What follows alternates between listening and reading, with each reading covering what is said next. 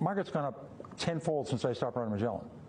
So you make more money on the upside. The market's going to be a lot higher in 10 years from now, 20 years from now, 30 years from now. Trying to predict the market is really a waste. I don't know what it's going to do. It can go down. When I ran Magellan, 13 years, it declined 10% or more, 9 times the market. Wow. I had a perfect record. I went down more than 10% every time. Wherever the market went down, I went down more. But over the long term, the upside is more than the downside. So you're going to say to yourself, do I need the money in the next month? Do I need the money in the next year? Do I have kids going to college? Do I have a wedding coming up? Then you're a bad investor. If you can keep putting money in, you have 5, 10, 15, 20, 25 year, you should